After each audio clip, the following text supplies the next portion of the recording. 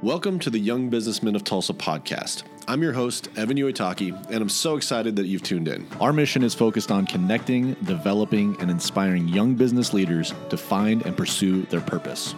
This podcast is sponsored by Trost Marketing. Promoting your business through marketing is essential for growth. Without marketing, you lack the ability to create a conversation with your potential customers. At Trost Marketing, we provide marketing solutions that fuel growth.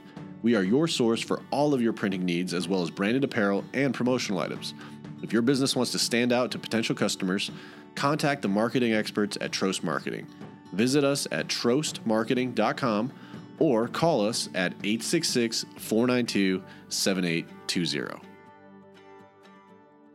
Young businessmen, welcome to the Young Businessmen of Tulsa podcast. I'm your host, Evan Uitaki, and I want to welcome you to podcast number 56. Today is an exciting day because I came to the realization that the topic that we're going to talk about today is a topic that I've been indirectly talking about, and I've been talking about little facets of it because I believe these are all things that as leaders in our families and leaders in business and just leaders individually, there's a lot of different traits that we have in leadership. So you have your tangible ones, but you have your intangible ones as well. And we're going to talk specifically about emotional intelligence. So if you've been listening, you've probably heard some of the different things that we've talked about that are going to kind of clue into this, but now we get to jump into the actual topic of emotional intelligence. So I'm really excited. I've been doing a little bit of research on this.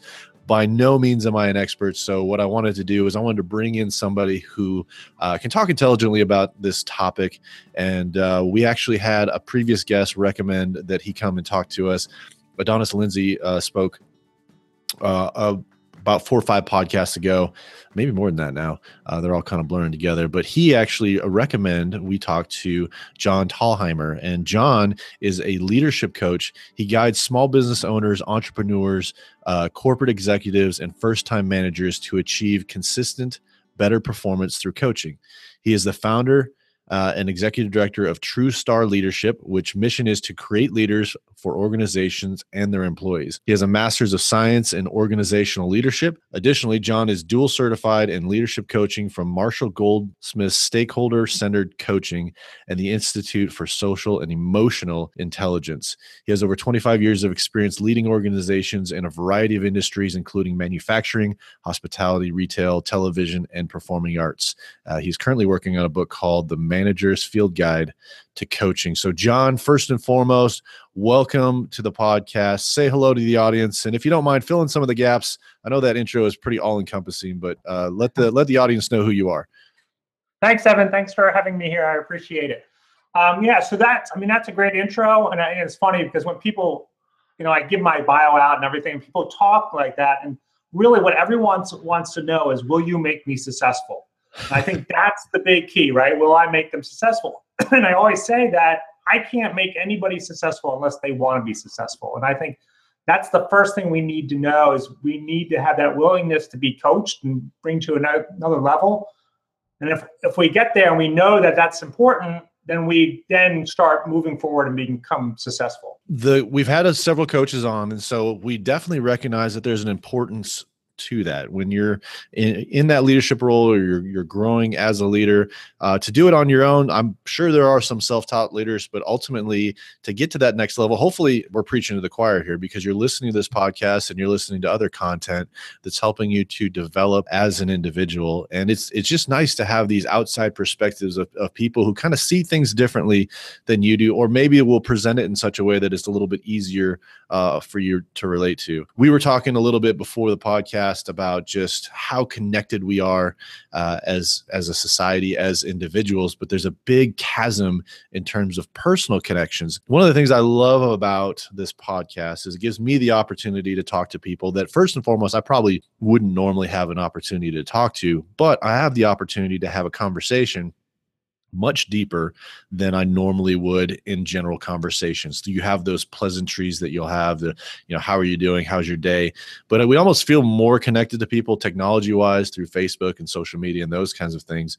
But ultimately, I think what happens is, and John, I think you can speak to this a little bit more eloquently. I think what happens is when we rely so heavily on technology that we lose that ability to have good personal interaction, and therefore our overall relationships suffer. And I think that's where our emotional intelligence comes into play. Yeah, I think, Evan, when you look at it, right, emotional intelligence is that that part of us that we create awareness of who we are, right? There's really two parts of emotional intelligence. It's the self-awareness of our emotions and how they relate and how we manage them to get better relationships, and then how other people manage their emotions and understanding what those emotions are and making sure we tap into that. And when we're having conversations through technology, right, through text, through Facebook, some of those emotions aren't evident. When somebody says something on Facebook and all of a sudden we're like, oh no, we're going to jump on it and probably interpret it the wrong way. We're not seeing their emotions behind it. We're not seeing if they're being sarcastic. We're not seeing if they're trying to be funny. We're just seeing it one way. I know a lot of times when I'm on Facebook, I'll see somebody put something in the comments and I'll see somebody respond, and the first person responds and go, no, that's not what I meant at all. I was just trying to be funny. And we lose some of that when we're trying to have those talks through technology. Yeah, I love how you differentiated self-awareness and the awareness of others, and how emotions come into play.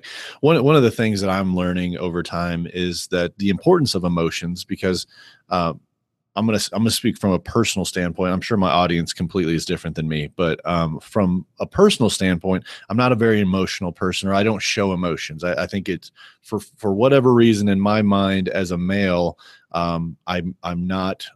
I should never show weakness. I should never show vulnerability because I always want to come off as together. I always want to come off as professional.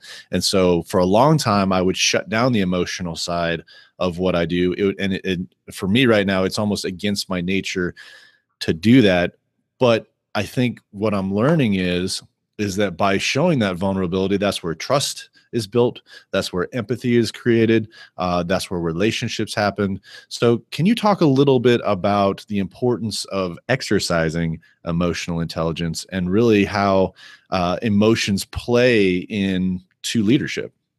Yeah, absolutely. It's funny you talk about emotions being a weakness. And there was just an article in National Geographic, I literally have it on my desk, by the Surgeon General, who was talking about emotions and how we need to make sure that we're taking care of ourselves and we take care of our emotions, and we do that. And he says, and I'm trying to find the thing, we need to change how we think about emotions. Emotions are a source of power. That's what science tells us. So when we start thinking about emotions and emotional intelligence, it really comes down to me is what I call the behavioral algorithm. We look at emotions. There's something triggers our emotions. So whatever that can be, it can be a lot of different things. But something will trigger our emotion. We'll have an emotion, and then we'll have some behavior based on that emotion, which is going to lead to some kind of consequences. So that's kind of the behavioral algorithm I see. Mm-hmm. And what happens is not a lot of people are aware of those emotions. And so as a leader, let me give you an example from my life. When I used to have meetings and I used to have staff meetings, I hated when people were late. It frustrated me, made me annoyed, made me very angry. So I would sit in the meeting, and if somebody came in late, I would just belittle them. I'd be like, hey, you're late, or I would say something, or I would ignore them. I would do something that wasn't conducive to the long-term health of that meeting. And so I stopped doing that, and I started looking at, well, what can I do differently? And so when people were late to my meeting, I started trying to put myself in their shoes. Maybe they had a problem at home. Maybe one of their children was sick. Maybe they ran into a lot of traffic. And so as I was thinking through that, and somebody was late to my meeting, I acted differently. And so I was just like, oh, you okay? Is everything all right? And I would just kind of do that, and I would allow them to do that. And then what would happen would be, at the end of the meeting, I would sit down with them, and I'm like, oh my goodness, you were late to the meeting. What happened? A couple things. One, I was able to connect with them on a much deeper level, right? And so I was having a conversation about something that was probably very important to them. And now, of course, there were people that were late just because either they disrespected my meeting or they were lazy. But at the same time, when I was talking to them, they realized how important them being on time was to me. And it reinforced that without me having to say it. And so understanding our emotions and being aware of our emotions allows us to be able to have better consequences and therefore better business results because we're aware of our emotions. I love that example. That example is a real practical application of two things. First and foremost, emotional intelligence, But we also had John G. Miller on the podcast not too long ago, and he wrote the book Question Behind the Question. And you did that. You asked yourself the question behind, not why are they late? What can the question behind it was, what can you do to encourage them to be on time? And by doing that, the behavioral result that I believe that happened, that changed by the way that you approach doing it, ended up essentially being the result that you were looking for, which was them putting a higher value on the respect of you and your meeting to show up on time. So I love that example. That's absolutely fantastic. One of the things that you kind of breeze through real quickly, and I want to kind of hone back in on it, is you said the word triggers, and you said, first of all, having an EQ, you say that you're self-aware, right? You are aware of the things that trigger you, and then it's also knowing the words and whatever else that other people say that trigger those emotions. So let's talk a little bit about triggers, because I think that's a very important part of EQ. What is a trigger, and how does that play into emotional intelligence? So before I go into the definition, let me give you an example that I like to use. So if my wife and I decide that we're going to go antiquing, right? And so we're antiquing, we're looking through this big warehouse, and we're walking through, and if you've ever been antiquing, there's just tons of stuff around. Mm-hmm. And as I'm walking through and I see a photograph of a Maine lighthouse or a painting of a Maine lighthouse, that triggers an emotional response, because I grew up on the coast of Maine. I love the coast of Maine. I had family that lived there. I still have a house property up on the coast of Maine. So I have an emotional response to that. And so that emotional response may make me want to purchase that item, or it may make me just want to look at it and think about, oh, that was a great memory. I was to that lighthouse, or I wasn't to that lighthouse, or oh, I need to do. It gives me that thing. Now, on the other hand, my wife can walk by. She grew up in Evansville, Indiana. She can walk by and have absolutely no response to that same item. And so we, as human beings, have, based on our experience in our past, we have these triggers. Those things they can be environmental, they can be environmental, they can kind of be background, like I'm trying to think of the right word, but maybe psychological or spiritual, where we see these things that we know from our past experience gives us some kind of emotion. Mm-hmm. So somebody being late to a meeting, that was a trigger for me. The lighthouse was a trigger for me. So it's something that just, because of its importance to us, it triggers our emotions. Now, the big challenge is when we start talking about other people's emotions, we don't know what their triggers are. And so we need to be aware of that we may be setting somebody's trigger off without realizing it, and having that conversation becomes like, oh my goodness, I didn't realize that was a trigger for you. Probably not going to say it that way, but it wasn't that, I didn't realize didn't mean to do that to you. I'll refrain from doing that, or I'll, it's that interpretation of those words or the trigger. Yeah. Well, does that make sense?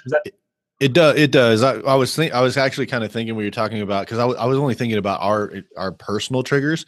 So the things that we have. So I think, as a role of a coach, right? The role of the coach is to help you identify your triggers, so that when you are triggered, that you have the ability to, I don't know if change your response is the right word, but maybe adapt your response so that you don't overreact. So for example, your trigger was somebody showing up late to your meeting, right? So that, for me, like if somebody shows up late, my trigger would be, this person has zero respect for me, my meeting, or my client, or whatever else is going on. And therefore I get that little, it's right here in my chest, that resentment that starts building. And then, like you said, you would talk to them differently. You would single them out, or you would employ sarcasm, or you'd start doing all these things that would, essentially, the goal is to what? Make them feel dumb, punish them for being late, right? Yeah, so it's for whatever, it could be for whatever reason, right? And it's just sort of, in my case, I was angry because I didn't think I was being respected. Yeah. Right. And so that's a trigger for me. Yeah. And I understand that. And so I just was trying to be respected. And I wasn't doing it in the right way, right? Because I was trying to be the bully. Because I'm like, well, if I'm the bully now, and that I show that person in front of all these other people that I am in charge, then I'll be respected. Well, that absolutely didn't happen. this is, a true story. It didn't happen, right? So everyone else in the room was looking at me like, you're a jerk, and why should we respect you? Yeah. Well, so you have to kind of take it to the next level and kind of think about through all that and go, okay, what's the right way? Yeah. And so that's that. So that's that self-analysis. That's that identifying what are my triggers, because as a leader, the spotlight becomes brighter, right? So when they see you in that role as a leader, having that triggered response, instead of it garnering, hey, I want to follow that guy, it garners more of a resentment and this guy's a jerk. And so I think that as leaders, it's important to be aware of your own triggers, and you don't just know them right off the bat. It takes time kind of going through it. And I think, again, that's where the role of a coach comes in. But when you do know them and you can adjust your response based on those triggers, I believe that creates an opportunity for you to be a better leader that people want to follow. Am I saying that correctly? Yeah, absolutely. It's interesting. I'm working on a paper about expectations. And so I was trying to help make an easy analysis. What is expectations? And expectations are really three things. It's, what the projected results are, what that person wants to accomplish. It's the responsibility that person has, or role. So if we're talking about an employee, it's their job description, but the expectations goes everywhere. And the last part, and it multiplies it, is the behavior of somebody, and it's how they behave is really key to leadership. How we behave is going to be key to our leadership and what we want to do and what we want to accomplish, because our behaviors impact everything we do to where we want to get to. And I think that kind of circles back to the importance of EQ, is that because of and I'm going to blame society, and I don't know that that's the best way to do it, but I'm going to blame technology and I'm going to blame society. Because of the environment that we're in now, we don't have the same opportunity to exercise our emotional intelligence as often as we should. So by the time we do get into a leadership role, you find yourself having conversations and maybe interacting with employees that maybe they blow up, or there's just drama and there's all these things that are happening. And I think a lot of it has to do is a lot of that wasn't really able to be kind of flushed out because we're hiding behind screens and we're hiding behind computers, and we're just not seeking out those personal relationships where we can kind of learn from our mistakes of, hey, you know what, I was a jerk to this person, and over time they either quit or they didn't help me. Like, let's say it's a sports team.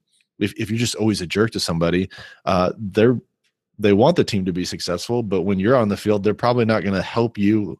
You're not going to throw you the ball. They're not going to depend on you. They're not going to call on you for stuff. And I think over time you kind of figure it out a little bit. But I think what's happening is everything's kind of accelerated to now people are thrust into a leadership role because maybe they were good at certain things, and now you put them over people, and they were maybe good one-on-one with a customer, but they may not be so great leading a team. And that's where all those cracks and those stress marks start to show, because they weren't really able to exercise a lot of that when they were younger. Now you can tell me I'm wrong. You won't hurt my feelings, but that's my hypothesis for right now. Okay. Yeah. So let me unpack some of that, because there's a lot of good things in there and a couple of things that I think may be misleading. So number one, technology is here to stay, right? And so we do rely on it for communication. We do rely on it it's a great tool. And so individuals that are growing up in today's society get to this tool much quicker.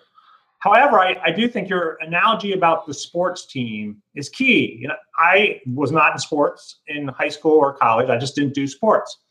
I worked in the theater. So I was doing theater, and, again, but I was with a group of people that we were working with that you had to deal with to be successful.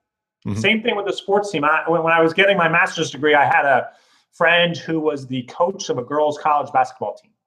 And so we had this discussion. I'm like, I don't understand why sports is so important to the college experience. And she pretty much laid it out and said, I'm not teaching those kids how to win basketball. I am teaching them how to interact with each other. And I'm like, you're teaching them emotional intelligence. She goes, absolutely. I'm teaching them emotional intelligence. And I'm like, okay, understand. I will never question that again in my life. So that's the one thing, is I think you need to have experiences with a group of people that you're not familiar with, You grow up with certain people in your life the whole time, and you know their triggers, you know everything. I mean, how quick can we get one of our siblings to react because we know one of their triggers? Oh, absolutely. We may not call that emotional intelligence, but it all we call it goes button pushing. Yeah. You know how to push my buttons. Those are your triggers. Yeah, absolutely. And I think you were talking a little bit about stress. And to me, stress is one of those things that takes our emotional intelligence level and shrinks it. Mm-hmm. Right. And so the situations we're in, I mean, the term hangry is just a great term, because when we're stressed because we haven't eaten, all of a sudden we become angry. Right. Because that's what's happening to our inside ourselves, because we're like stressed. And so then we become short when we're talking to people or having conversations because we're stressed. And so stress is one of those things that we will have to learn as leaders when we're having stress, what we need to do about it. And to me, simple, right? It's just the deep breath exercises and taking a step back and going, okay, I'm stressed. Because I do a lot of presentations. I always start out when I'm talking about emotional intelligence. I tell people I'm feeling two things right now. I'm feeling very excited and very anxious. And for me to be aware of those things, there's that stress on me. And I always say, okay, since I'm feeling that way, can we just take some deep breaths here to help me relax? And it helps everyone in the room relax at the same time. And it does it. There's science behind that. Taking deep breaths will actually help you relax. And then you can make better decisions.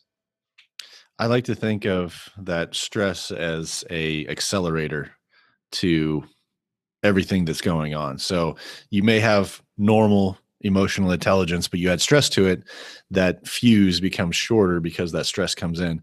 And as you were saying that, I read something about stress, and I want to get your thoughts on it. Stress is a lack of trust. And I think if I think through it, the reason you're stressed is because you may not trust yourself in that situation to communicate everything that you want to communicate, or you're stressed because there's a timeline and you don't think that your team or whoever else is going to achieve the desired goal or whatever else. And so I'm still hypothesizing this, but I believe that stress is actually a lack of trust, and that stress goes away when you have confidence in your product and you have confidence in the preparation, right? Proper preparation prevents poor performance, I think is what the 7 Ps are. 5 or 7, I don't know. But I think it also eliminates stress because you've done that preparation and you trust the things that you have going. So I'm still working my way through that, but as you were talking about that idea popped into my head, and I'd love for you to kind of talk through that. I think that makes a lot of sense, right? Because when you have that, and again, it goes to self-confidence. When you have that lack of self-confidence, mm-hmm. stress comes out because you're not sure. And it depends on each people will approach it differently, right? So we talk a lot about in emotional intelligence, the comfort zone, right? And that's that place that you feel safe, you feel secure, you feel relaxed, and you have the most confidence in your life, right? And so when we're always talking about that, we're like, that's great. And it's a great place to be, and it's an important place to have. Unfortunately, success lies outside of it. I'm glad you said that, because I was going to take you to task on that. Yeah, success lies outside of that, right? So it's that. So how do we get there? And we approach the edge of our zone of comfort, and all of a sudden that fear, that stress, mm-hmm. comes up because we're not confident. Mm-hmm. And so all of a sudden, especially new leaders, right? Because I think that's who we're talking to. You're a new leader, you're a first-time manager, and all of a sudden you're now being asked to do stuff that you've never done before. And at the same time, manage a team. And, there's going to be this stress in your life. And so that's going to push against your emotional intelligence because of all the things that are going on. And you need to be aware of how to deal with that and what to do to make that happen. And so I love the analogy of lack of trust, because if you think of it that way, like, I'm stressed, what am I not trusting? You can really kind of help pinpoint, I'm not trusting that employee, or I'm not trusting that I'm confident in my ability to lead a presentation or facilitate the meeting. And so then you can go, okay, what do I need to do to build up my confidence in that area? And then mm-hmm. that's where the coach comes in to go, let's talk about that and give you some examples and help you walk through that. And I think that helps. So it's a great analogy, I think, just to help kind of figure out what's going on. That's what I love about these conversations, because it gets my mind churning, gets me thinking about all the different things that relate to everything. Yeah, it's all interconnected, and they say that this emotional intelligence, and so get into more of the historical data of emotional intelligence. Emotional intelligence was really defined by Daniel Goleman back in the 1970s or 80s, and it had been around for a while, but he brought it into the workplace and said, I think this is important for people to be successful, for people to understand. And it comes down to, and everyone knows this, but we don't think a lot about it, is business leadership is all about relationships. Absolutely. Right. And so emotional intelligence is that connection of how we work around those relationships. And some relationships are easy. We know that person. We just feel comfortable with that person. We don't need to battle anything. And then when we get thrown into a new environment, our emotional intelligence comes into play. Well, I don't really know what that person's thinking. I don't know what they're doing. How can I help understand that? And sometimes it's just sitting down, having a conversation with them, going, I'm not sure where you're coming from. Give me your experience. Yeah. I was thinking about, it was a top 500 company, I think is what it was. And so, when you're talking about those relationships and talking about emotional intelligence, one of the things that usually comes up is like personality tests, right? You're kind of figuring out who the individual is, finding their pressure points, finding their triggers, that kind of stuff. But also knowing what people's strengths and weaknesses are. And I think that the companies that are more successful and the leaders that are more successful are the kinds of leaders that take those relationships that you talked about and identify through building that relationships what that person's strengths are and what their strengths are not, so that they're always putting that person in a position to be successful, as opposed to potentially giving them a task that that they couldn't necessarily do. It's that it's outside of their area of strengths and expertise. So you're almost setting them up to potentially fail. And so really taking all of the different things that we've talked about and meshing them all together to the extent of, like, I know that I'm this kind of personality type and these are my strength points.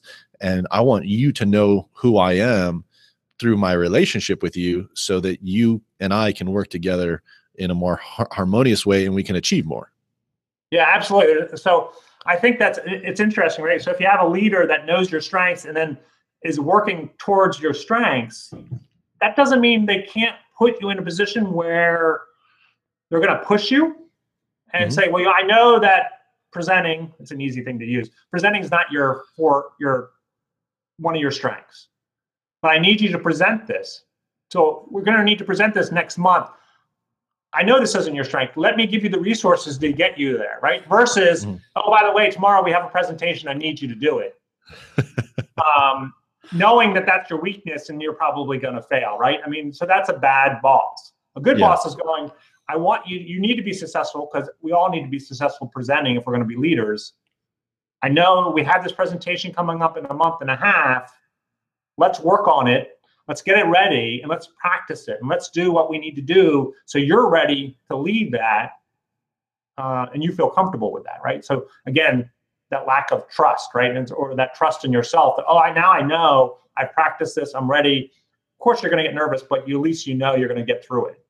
And that boss gave you that ability to do that. So I think that's key. When you have a strong boss, they are helping you with your strengths, but they're also giving you the support you need in your opportunities to kind of improve those. Yeah. And so if we circle it around back to the audience, so the audience is, hopefully they're in a situation where they have a boss like that they have somebody who's kind of helping to guide them in their growth as a leader.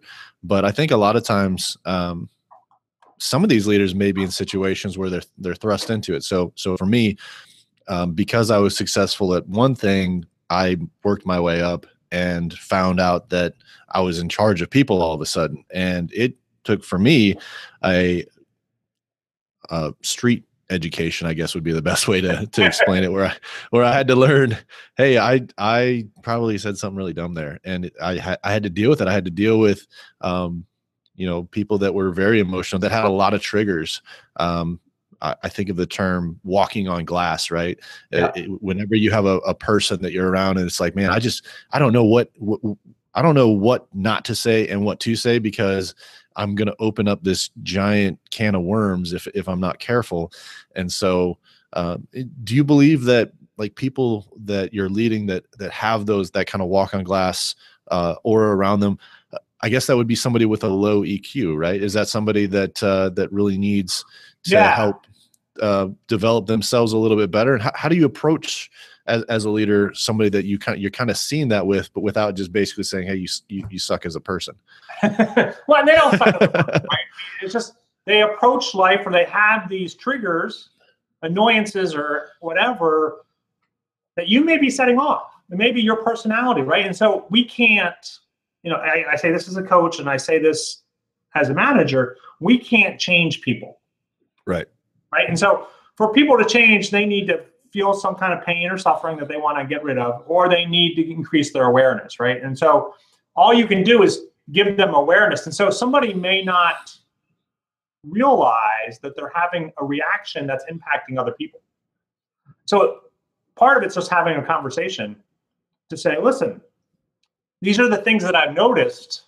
This is the feedback I'm getting from people around you. Do you feel like that's happening? And that, for their perspective, I'm like, well, no, I never know that, right? And that's, those people with low IQ just don't have that perspective of how their emotions are impacting other people. And so you have to sit down and go, look, this is, here's a for instance. And the best thing you can do is kind of, I don't want to say catch them in the act, but when they have that reaction, you need to be like, okay, I can't react to that. Mm-hmm. Let me ask them some questions to kind of lead them to like, well, what's going on right now? What are you feeling right now? What's happening right now that you can get, that you're feeling this annoyance and that kind of stuff, right? You can do that with customers, you can do it with clients, you can do it with employees. It's asking the right questions in a manner that they're like, oh gosh, I didn't realize that I'm doing that. And most people will come back later and go, I was a jerk, or I wasn't doing that, if you can build that relationship. Yeah, I was listening to a talk about EQ kind of before we hopped on here, and it kind of ties in a little bit to what you're talking about. And it was a guy who owned a company, and he said that kind of his motto was to be interested versus interesting. And his goal with that was really just to be aware, to listen, and to approach people, and to reach out to them, to kind of see those kinds of things and ask those questions, kind of like you phrased it, what's going on with you? Like, why are you feeling this way? And be interested in them. And I think that kind of tears down some of those walls to, hopefully, by asking those kinds of questions, you're not flipping triggers. You're creating a conversation to help build them emotionally in their emotional intelligence. Yeah. And so, it's really coaching, right? And so that's the one thing that I've been really working on lately, is teaching people how to coach. Because when you start coaching, it changes the dynamic of your relationship, right? And as a manager, all you care about is process, procedures, getting things done, and making sure that whatever you're responsible is done right, so you can get that to your team, or whoever that needs to get to. And as a coach, you're taking a different thing when you're valuing the employee, right? And so we value employees by looking at their past experience and what their future aspirations are. And so when we're having those conversations and we find out what's important to them, we can then work and motivate them based on what's important to them. So for example, if I have an employee that wants to become a manager, and this happened to me, I had an employee that wanted to become a manager. Well, he wasn't manager material. Mm-hmm. And so he kept being passed over for these roles. And I'm like, listen, I'll talk to you about this. Just come to my office. And he wouldn't do it. And finally, the pain/suffering got to a place where he was annoyed enough that he finally came to me like, I want to be a manager. What's going on? And when he was now ready to listen to me, I asked point blankly, well, what do you think a manager does? And his thing was, well, I do this, this, and this. And I'm like, yes, those are important things. But what a real manager does is manage the people to get them to the next level so they can be successful. And it had to change his perspective. So after having those conversations and knowing what he wanted to do, I could then talk to him when he's having a reaction or when he was doing something. When I saw some behavior, I could reinforce it like, that's great. That's exactly what a manager would do. Or I'd be like, ooh, no, that's not going to get you where you want to go because this is what's happening. You're whatever. You're having a bad relationship with one of your coworkers. That's not going to make you manager material. Those things allowed him to see it in a different perspective. And then in the end, he was able to be promoted to manager because he changed his awareness, was able to handle things in a better way. That's a great analogy. I'm glad you brought up coaching because I mean, obviously that's something that you do. So let's talk about that a little bit. You have this business where you actually will help other leaders in their working with their teams and growing their business and whatever else. So kind of give me a good understanding of like when is it a point when a business or a management team or whatever else recognizes what are some of their triggers that they say, okay, we probably need to bring in a coach in here. What are some of the things that are the reasons that people come to you for the things that you do? Well, it happens a lot of different ways, right? Sometimes it's just they have an employee that they think is a superstar, but they're not dealing well with their coworkers. They're not dealing well with their employees, right? And so they want somebody to come in and kind of manage that process to get them better. Mm-hmm. Other times, it's a big organizational challenge, right? And so the employees and managers are kind of butting heads a lot, and it's not a cohesive, great culture. And so I can come in and teach the managers how to coach. And that allows them then to work with the employees to get them to a better level. And then the employees become more engaged and are more happy and ready to go there. And it's hard. Like we sit down with somebody, we have this conversation all the time. And I was having it yesterday. It was like, well, how does somebody know they need to be coached? And I'm like, it's hard because when I'm working, I love those clients that go, gosh, I need help, right? But for us to sit back and go, gosh, I need to admit to myself that I need help. That's an ego, right? That's hard on the ego to say, I'm not doing as well as I can. And so we look for successful people because successful people know that they need help to improve and to get to a better place, right? And I always use the example of Peyton Manning, who was the NFL quarterback, right? He was arguably one of the best quarterbacks in the league. When he retired, he had 5 coaches. He had the head coach, the offensive coordinator, the quarterback coach. He had a personal trainer, and then he had a personal coach. Think about that. How can you tell him anything about being a quarterback? But he understood that he needed that external feedback to improve. And so we all need it. Everyone needs a coach. Everyone should have a coach. But it's hard to justify that in your mind to say, oh, if I have a coach, right? And this is how people think of coaches. If I have a coach, that means I'm not doing something right.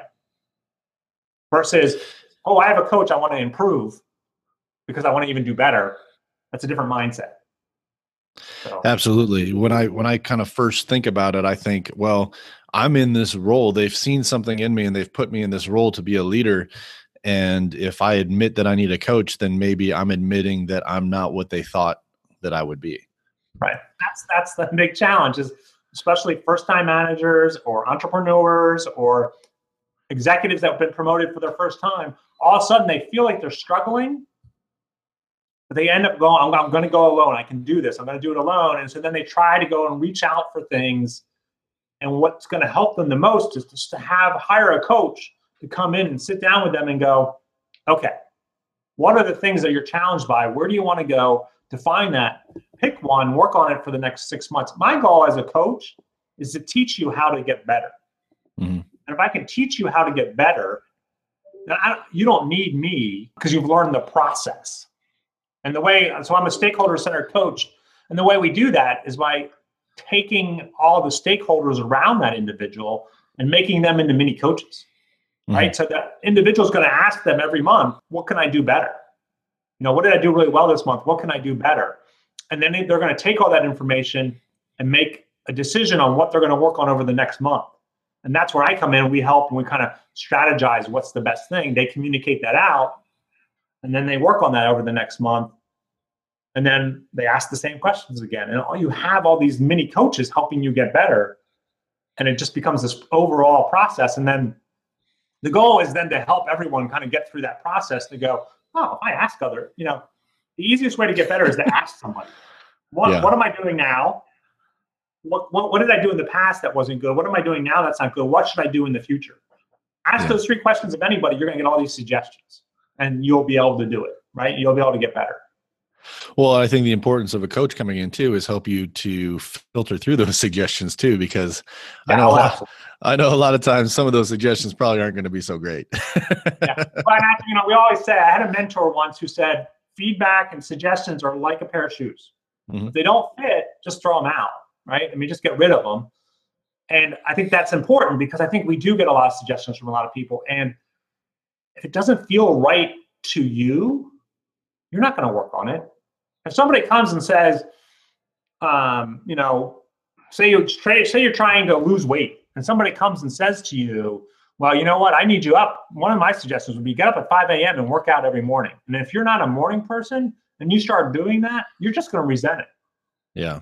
Whereas you say, well, exercise at some point. Okay, well, I can do that. When can I exercise and put it into something that makes best sense for you? Then you can get there and get to the right place.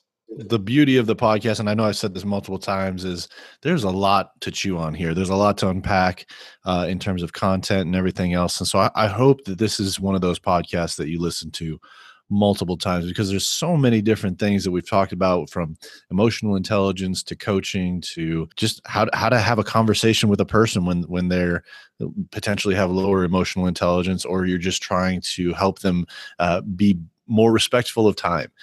There's so much here. And so I appreciate, John, you taking the time to kind of sit down here and share some of the nuggets of information that you've learned over time and some of the coaching that you've done. What are the best ways for my audience to connect with you? If they're interested in some of the things that you provide or some of the resources that you've created, how do they find you? How do they get in touch with you? Yeah, so there's 2 ways. They can email me at john@johntallheimer.com, or they can go to my website, johntallheimer.com. Because it's confusing, I will spell my last name. Yeah, please do. So my website is www.john, John, Tallheimer, which is spelled THALHEIMER.com.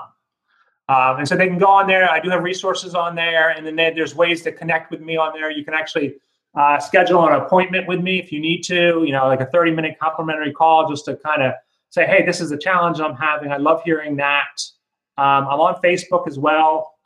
It's John Tallheimer, the Leadership Guide. I think it's at the Leadership Guide on Facebook. And that's a great way to get a hold of me and just ask me questions.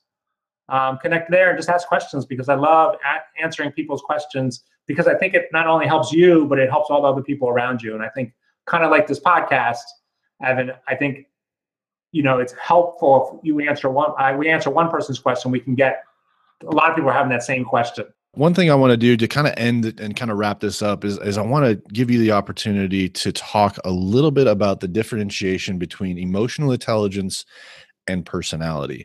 I think that when you have emotional intelligence, there's a lot of different things that you can do and change and realize your triggers and whatever else. But as I've been kind of doing a little bit of research about emotional intelligence, the role of your personality comes into play and interconnects with this as well. So can you kind of, as we close this out, differentiate personality from emotional intelligence? Yeah, so you're just going to throw out the hard question right at the end. I appreciate that. I hadn't got to yet, and I was like, oh man, I want to make sure we talk about this. No, so I think it is important, right? So we have personality traits that, I don't want to say are cemented, but we have them since an early age. I heard somebody say the other day, is like the way we are at 3 years old is the way we're going to be at 26-year-olds. I don't know if I go completely for that, but I do think there are certain things that, based on our experience, based on our genetics, based on our heritage, that we have. And we bring that to the table. And part of emotional intelligence is being aware of that and knowing that we bring certain things to a table. And I think, again, it's that awareness, and I always say that awareness gives us choices.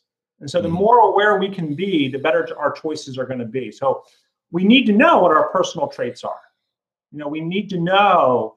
In my family, we all have this drive. We just want to keep going and do things. And it can be very annoying for other people when we're on vacation, because we're like, well, we want to go do something. And they're all like, no, we just want to relax. And we're like, well, that is relaxing to us. Let's go climb a mountain, or let's go do something. And so we need to know that, right? We need to be aware of those things. So when we're trying to work with other people, when we understand our personality traits and our things, we can then bring that to the fore table, and we can say, this is our strength. And I worked with a group of individuals.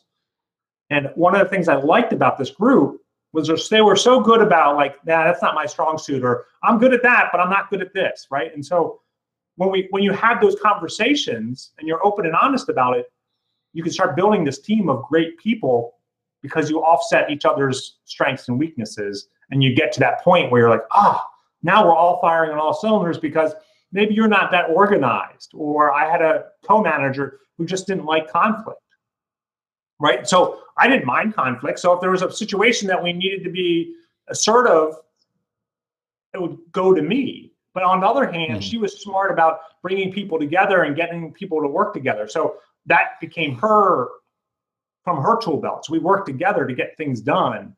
And I think we need to know what we're strong at, what our personality strengths are, so we can get there. And again, it ties into emotional intelligence and just in that awareness piece. Awesome. Well, John, thank you for taking the time to speak to our audience, to speak to the next generation of leaders and listeners. We'll catch you on the next podcast. Young businessmen, thank you for listening. I hope you've enjoyed this podcast. And if you'd like to learn more about the Young Businessmen of Tulsa, check out our website at www.ybtok.com or email us at ybtoklahoma@gmail.com.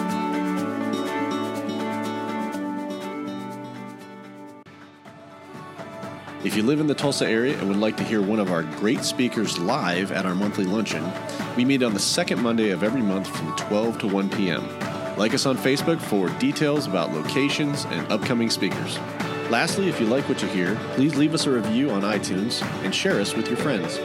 Thank you for tuning in to the Young Businessmen of Tulsa podcast, where we connect, develop, and inspire young businessmen to find and pursue their purpose.